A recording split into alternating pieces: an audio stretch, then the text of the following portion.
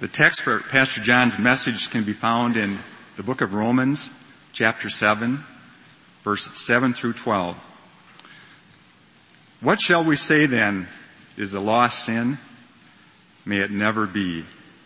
On the contrary, I would not have come to know sin except through the law. For I would not have known about coveting if the law had not said, you shall not covet. But sin, taking opportunity through the commandment, produced in me coveting of every kind. For apart from the law, sin is dead. And I was once alive apart from the law, but when the commandment came, sin became alive, and I died. And this commandment, which was to result in life, proved to result in death for me. For sin, taking opportunity through the commandment, deceived me, and through it killed me. So then the law is holy, and the commandment is holy and righteous and good.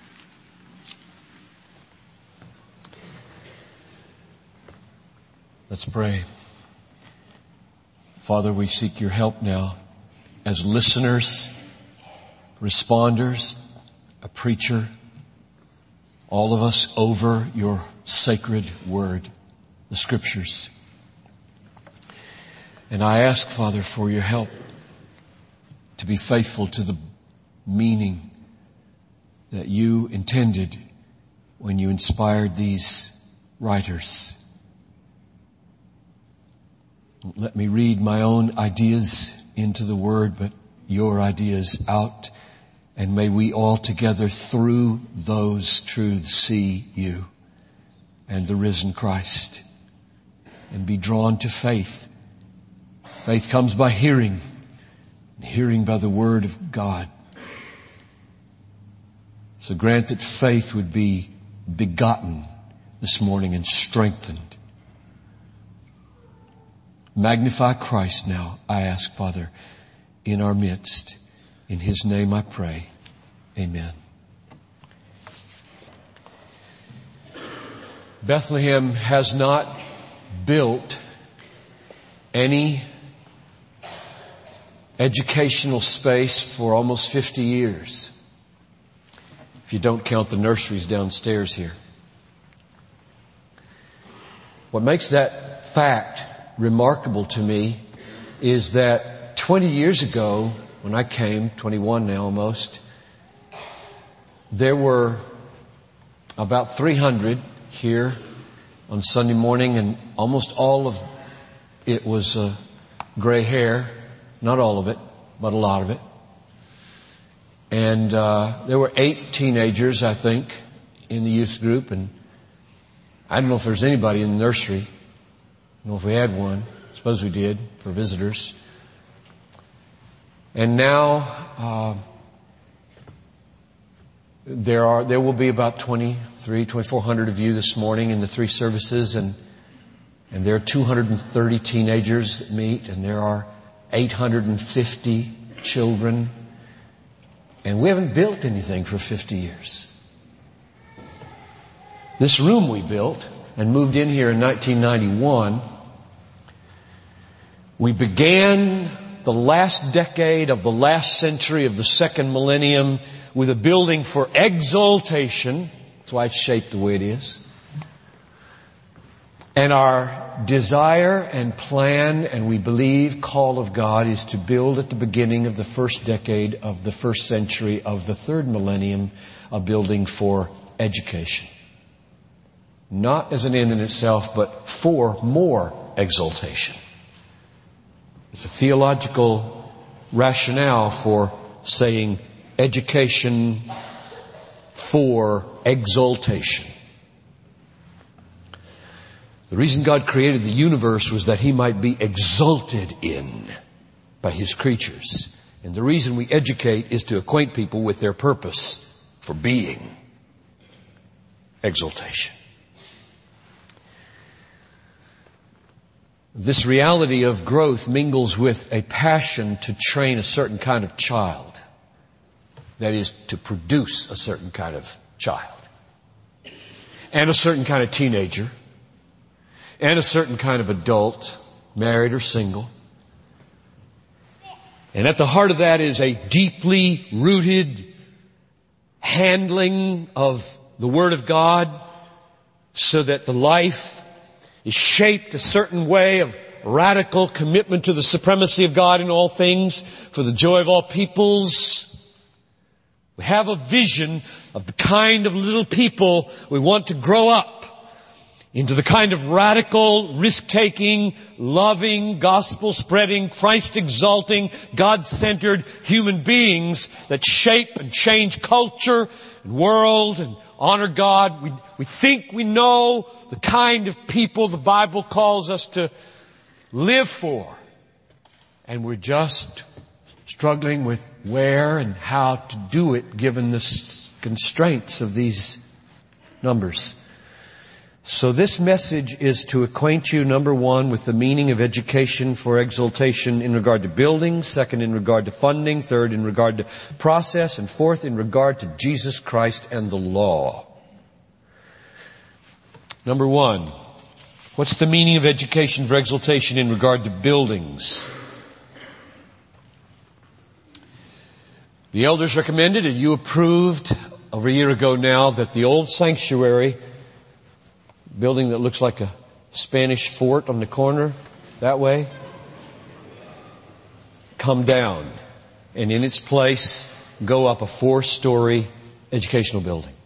And beside it, on the parking lot right over there where no building is, encroaching 40 feet or so, a multi-purpose room, a gym, a dining facility. It is all one room, just one big room, used for dining during conferences, gym, community room, and supplementary worship space. In fact, the vision of growing without growing, which you've heard about, is what shapes some of the vision for that other building, namely that our aim here is not to build a bigger sanctuary or to multiply services indefinitely. This going to 3 services was not planned, and it is not ideal. The stresses it creates, given the way we do things here, the way I preach, the way we want to worship, the way we want to linger, the way we want to pray between services, this is not ideal. I mean, some churches have 7, 8 of these. I was talking to one pastor the other day, and every strategy is different, and God has His own way for every church. But I tell you, I could not do 23-minute sermons. I would rather go back to Cameroon and do an hour and 15 minutes, 19 times in 8 days, than to do a 23-minute sermon. I don't believe I'm designed to preach 23-minute sermons. I'm designed to preach 45-minute sermons, which I squeeze into 35 minutes if I can. Well, anyway, there are a lot of reasons why multiplying services is not a popular idea around here, and that's part of it. That's not the plan. The plan is for there to be 400, 500, 600 people in that incubator, we call it, worshiping with its own pastor, building its own staff, developing its own philosophy of ministry, using our Sunday school in the meantime, and then becoming its own church and leaving 500, 600 people strong over and over again. That's the vision. Plant a big, flourishing, independent church somewhere through that incubator and stay at about 2,500 in this location. That's growing without growing. Growing because you keep winning people to Jesus and you keep drawing them into the vision, and then not growing by saying it's just all got to happen on this campus or in this structure. And some of that has already happened, but way more has to happen. That's the building. What about the funding? They say $9 million is what those 2 buildings will cost. We are debt-free. This building was paid for in 1996, 5 or 6 years after we came into it. We have no debt as a church. And when we tasted debt-free existence after a long period of debt, the elders felt, and I believe the people resonated with the fact this is sweet and we don't want to be in debt again. We could be in that building today. That thing could be up today.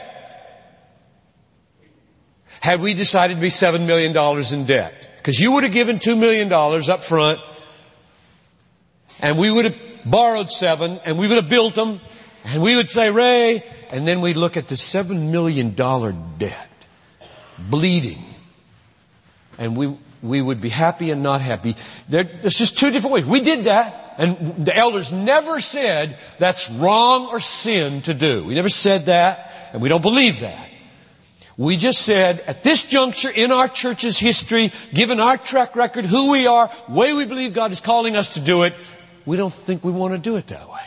We want to get it up front. So the crazy idea is that we would pledge money and nobody would be asked to give anything until the pledges totaled the total amount. So that when any person dug deep to pay their pledge, they would know this thing is going up in a year.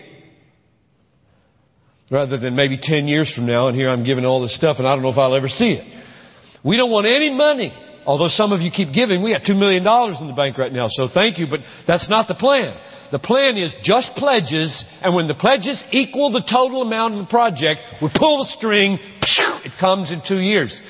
Half of it up front before the thing goes up, and the other half when we move in. That's the plan. It's crazy. We called it the Gideon Venture. 300 against 120,000.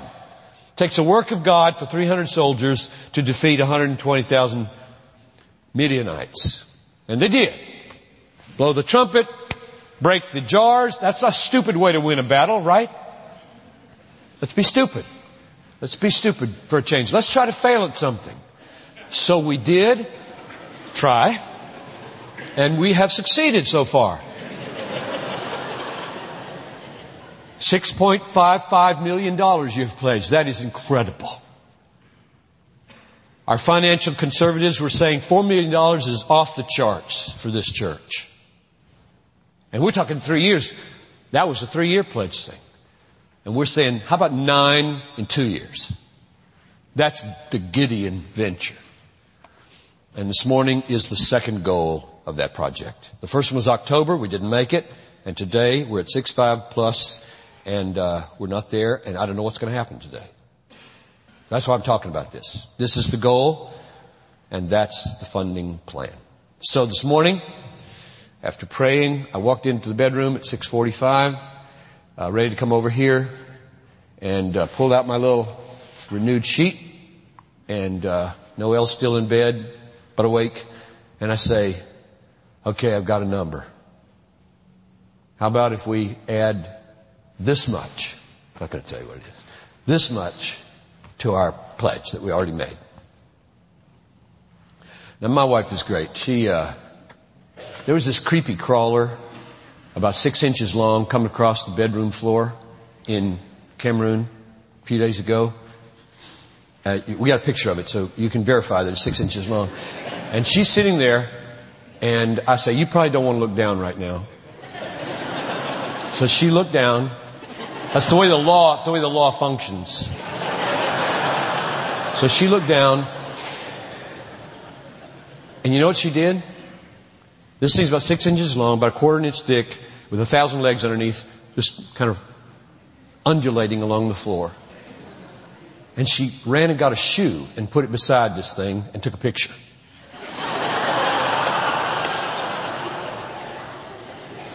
So you could believe how big it is. You know, the shoe is this long, and here's this 6-inch snake-like worm. So that's the kind of wife I've got. She's great.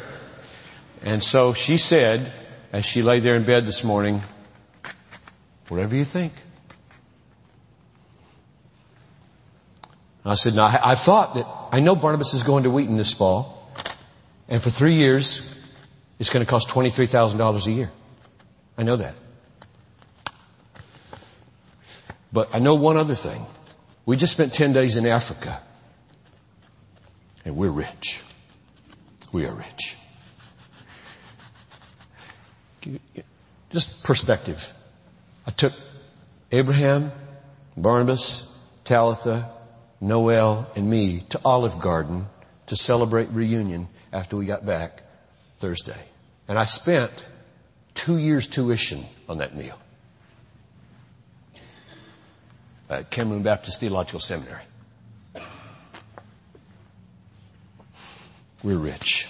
So, I hope others of you are taking your cards. And if you didn't pledge anything the first time, we'll pray. Say, How am I going to keep a cap on my wealth? How am I going to acquaint myself with the dangers of being rich if I don't do some extraordinary things, like sign off on a number that's out of reach, pray like crazy, and believe that God will do a thing? Number 3, what's the process? Very simple. On the 7th of May, all the news of renewed pledges or whatever having come in today, I'll call you next Sunday to fast the following Monday with us. You did that once before, and God really met us in a very remarkable way. And the elders will look at the money that's come in, or the pledges, and we will seek the face of the Lord, and we will bring to you our recommendation as to where we go from here. That's what we'll do. And I don't know what will happen there. There's no plan except to wait. And if that changes, then we will let you know. And if anything significant in the funding or the building changes, you'll vote on it. It's your money. We know we have to have you with us. We're not going to do anything without winning your excited affirmation. We know you have pledged to a particular cause, a particular building, a particular vision. If any of that changes, you vote again. Okay, that's the process. We'll let you know in a couple weeks. Now, lastly and most importantly, I'm going to go to the text. And I'm going to ask this 4th question. What's the meaning of education for exaltation as it relates to Jesus Christ and the law of God? Now, I'll just put in a nutshell where I'm going to go here in the last 10 minutes or so. I'm going to go to this. Education for the purposes of a life of exaltation in God is an education on how to mainly handle the Word of God, the law of God, the gospel of God in a way that makes Jesus Christ central and exalts Him as supreme in all things for the joy of all peoples. How do you handle the Bible and life and American culture so that Christ remains absolutely supreme in your life and the life of the church, life of the family, and in all of your vocational efforts? That's what we're about in education for exaltation. The centrality and supremacy and glory of Jesus. All right. Verse 7 of our text, Romans 7:7, has Paul defending the law. What shall we say then? Is the law sin? Answer, may it never be. And the reason he's defending the law and raising the question is because he has said some things that have caused people to think the law is sin. What had he said? Let me sum it up. I think he said something like this. If we make the law, the Mosaic law, the 10 Commandments and the others surrounding it, if we make the law the primary decisive means of justification or sanctification, it will have exactly the opposite effect in our lives. I think that's what he had said. It won't justify, it will condemn. It won't sanctify, it will multiply sin. The first point is made by chapter 3, verse 20. By the works of the law, no flesh will be justified in his sight. For through the law comes the knowledge of sin. If you try to make the law the agent or the means or the instrument of your getting right with God, it will simply expose your hopeless sinfulness, and it won't happen. It is not the primary or decisive agent in getting right with God. Justification. Secondly, neither is it of sanctification the primary or decisive instrument. Romans 7:8. Sin, taking opportunity through the commandment, produced in me coveting of every kind. Taking opportunity in the commandment produced in me coveting of every kind. For apart from the law, sin is dead. The law is prostituted by sin over and over again. It is taken and becomes complicitous in defeating its own demands in my life, and therefore it is not the primary agent of sanctification or justification. It reveals sin and stirs up more sin. So, if you want to get right with God, and you want to bear fruit for God, that is, you want to be justified and you want to be sanctified, the point of Romans so far is you got to pursue this on a totally different footing than law-keeping. Law-keeping will not work for justification, and law-keeping will not work for sanctification. So what is the alternative? Let's go to verse 4 and verse 6 of chapter 7 of Romans, and hear Paul describe the shocking truth that we must die to the good and holy and just law of God and somehow bear fruit another way.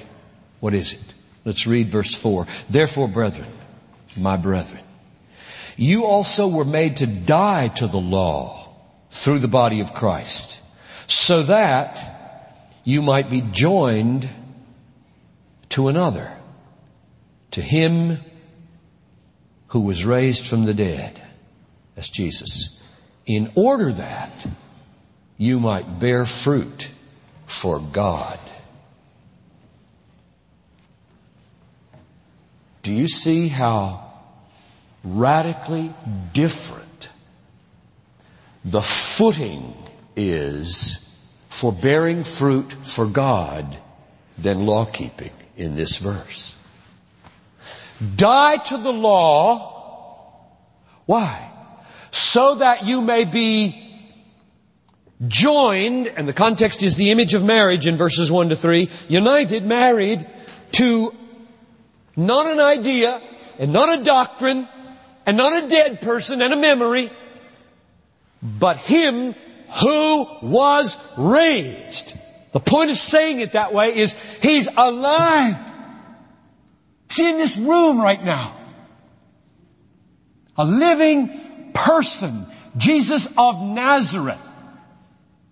Bodily, He's in heaven at God's right hand. By His Spirit, He's in this room listening to be preached right now, as near as your seat to you.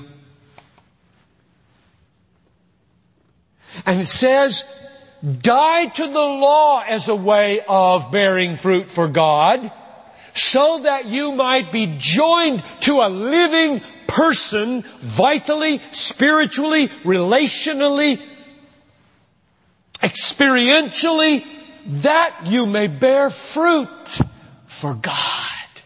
There's only one way forward in sanctification: a relationship with a living person, having died to the lists and rules by which you are trying to constantly commend yourself to God. It's the only way. Let's see how he says it in verse 6. He says the same thing, but his words are different and they shed light on each other. Verse 6, now we have been released from the law, having died to that by which we were bound, so that we might serve.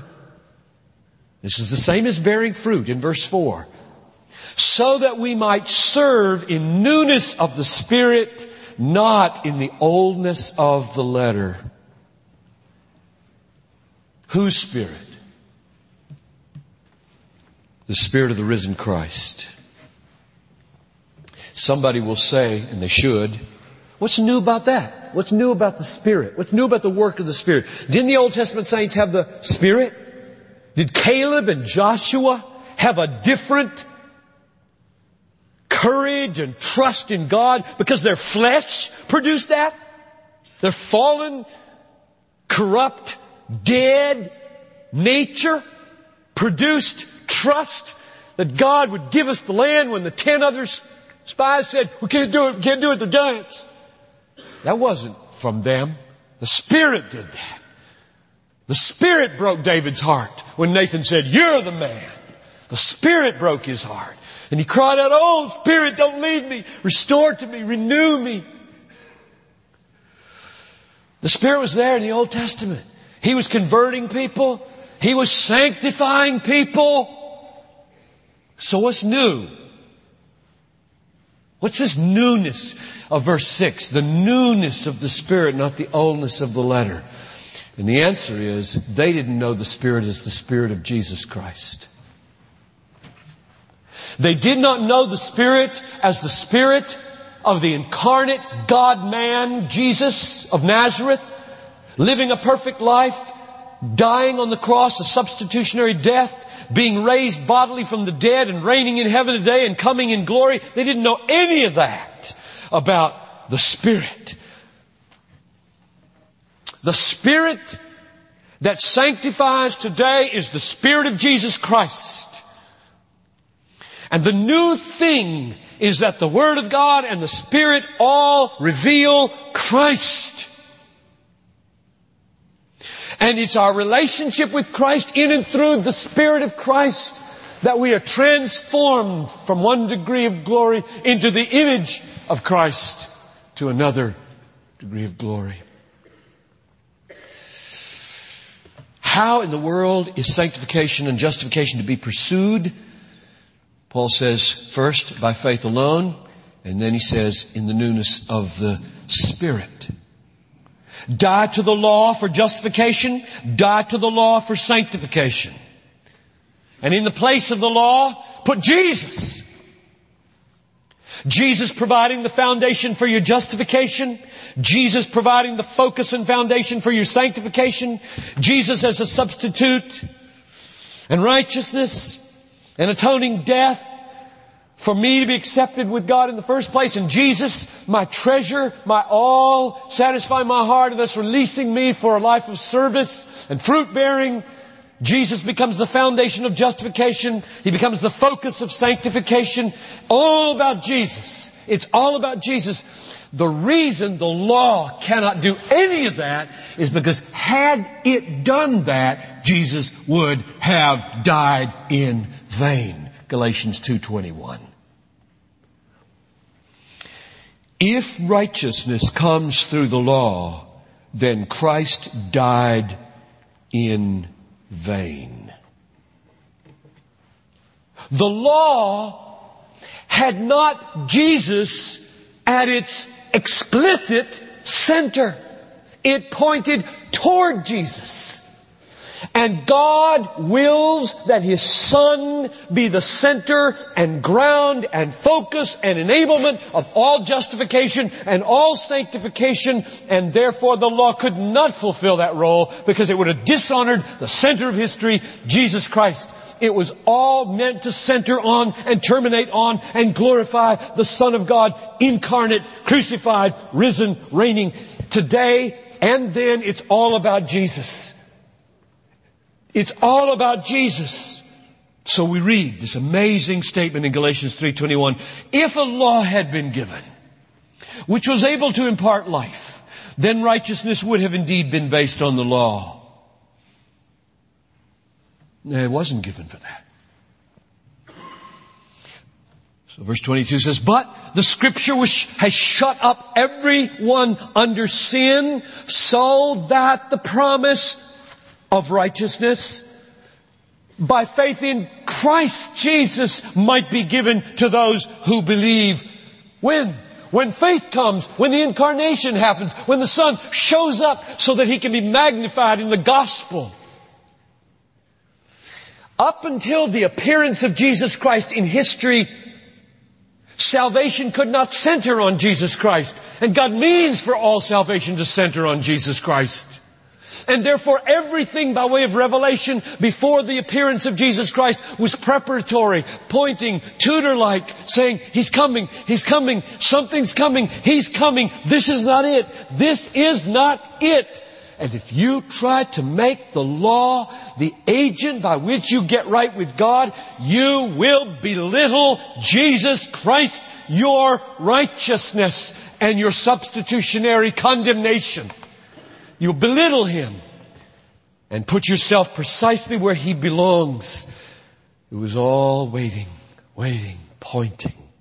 So die to it and be joined to another, to Him who is raised from the dead. And you will be justified by faith, and you will be sanctified by faith. Let me close by giving you a verse where you can get all of that. 2 verses. 2 Corinthians chapter 3, verses 17 and 18 are to me just about the most important, helpful verses if you ask the question, all right, I'm starting to hear that law and law keeping are not the decisive means by which I get right with God or become like Jesus. Neither justification nor sanctification has the law as the stuff that you primarily use to get it done. Well, what's the alternative, Paul? I mean, you are wired to be a list law-keeping person. That's the way we rear our kids. We have to use it. But if we don't teach them more and deeper, they'll be wired this way too. Well, how do you get unwired? Let me read it with you. Now, before I read it, let me point out a relationship between verse 4 and 6 of Romans 7. Verse 4 said, you want to bear fruit for God? Die to the law and be joined to the living Christ. Verse 6 says, you want to serve God? Serve not in the oldness of letter, you've died to that. Serve in the newness of the Spirit. Now put those two together. Bear fruit by being united to the risen Christ. Serve in newness of the Spirit. What's the connection here between the risen Lord and the Spirit? My answer, now we know He is the Spirit of Jesus. Let's read it.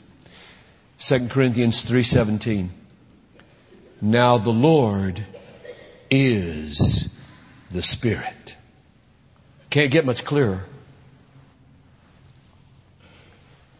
Hakurios ta pneuma estin. The verb is there, the nouns are there, the articles are there. This is not a hard piece of translation. 6 weeks of Greek and you got this sentence.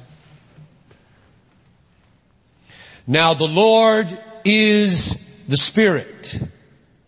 And where the Spirit of the Lord is, there is liberty. From what? The law. But, okay, I'm freed from it. I'm dead to it. The Spirit is here. He's Christ. I'm looking to Him. He's foundation. He's focus. Now what? What's the alternative way of becoming holy? What's the alternative way of being sanctified? What's the alternative way of not becoming licentious and lawless? If I've died to the law, do I just live like the devil? Verse 18. But we all with unveiled face, beholding as in a mirror the glory of the Lord. There it is. That's your alternative, folks.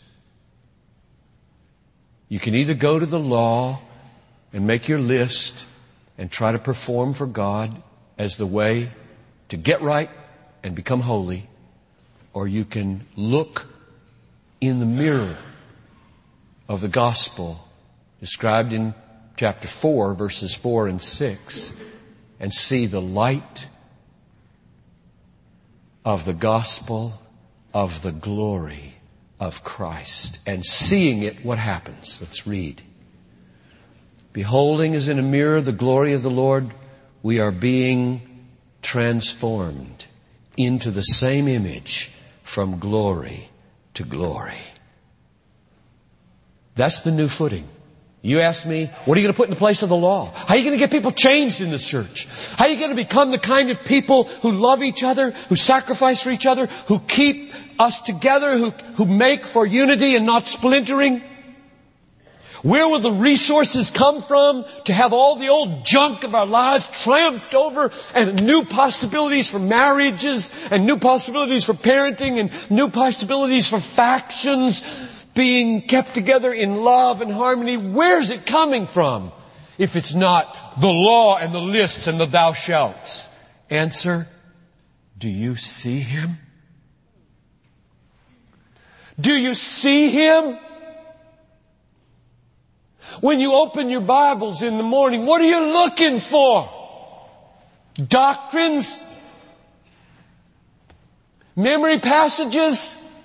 Ideas, thoughts, weapons of argument? I'm looking for Jesus. I'm looking for Jesus. The image of the invisible God in the face of Jesus. The veil lifted. One person can lift the veil. The bridegroom. I know dads do it in weddings, but in this veil, when I'm looking through this veil and I'm seeing these blank marks on a page, and somebody tells me, you got to get beyond the marks, you got to get beyond the lists, you got to get beyond the law, you got to get beyond the letter written on stone. How are you going to get beyond it when the veil is hanging there? Answer, Jesus is the veil lifter. So I've got three things. He's the foundation of justification. He's the focus of sanctification. And He's the veil lifter that enables me to see the foundation and to see the focus. Why? Because it's the purpose of God that His Son, the incarnate God-man, Jesus Christ, crucified and risen, be the explicit foundation and focus and enabler of all justification and all sanctification. And to that end, we die to the law. And we are united to Him who was raised from the dead and serve in newness of the Spirit, namely the Spirit of Jesus. That's what's new. That's what's new. So I close with this warning and promise. If what I have just said is not what makes you tick, if Jesus for you is not foundation of your justification and foundation of your sanctification and focus of your faith and the treasure of your life and the enabler of your seeing Him and loving Him, if He's not that for you, I don't want a penny of your money. That's the warning. Neither does He. Keep your money and fall on your face and meet Him. Meet Him. Then maybe money can find its proper place in your life. Here's my promise. I'm 55. I would like to die at Bethlehem. I won't preach until I die, I promise. I won't preach. Unless I drop dead in the pulpit. That would be fine. But I don't plan to, get old and senile and you all go home. No. He said avoid again. Poor guy. I won't be here that long, but the point is this. I do plan on 10 more years, God willing, and I promise, and I speak for the staff, and I speak for 17 elders, we will, with all our might, that Christ mightily inspires within us, make every effort to be worthy of your trust and worthy of your children. Let's pray. Father, we want Christ in this church to be everything to us. The law was all about Jesus, getting us ready, pointing us forward. The gospel is all about Jesus. Sanctification is all about being transformed into the image of the Lord that we look at every day in the Bible. Justification is all about the righteousness of Jesus and the death of Jesus and the substitutionary condemnation of Jesus, that those who simply believe might be freed completely from all their guilt and all their sin and all their fears. It's all about Jesus.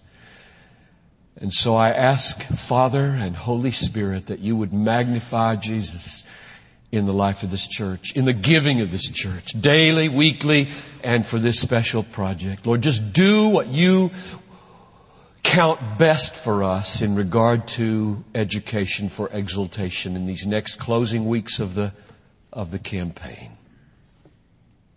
Amen. Would you stand for the benediction? And now may the grace of God and the love of Jesus Christ and the fellowship of the Holy Spirit and the fellowship of the body be on and with us all. And all the people said, Amen. You're dismissed.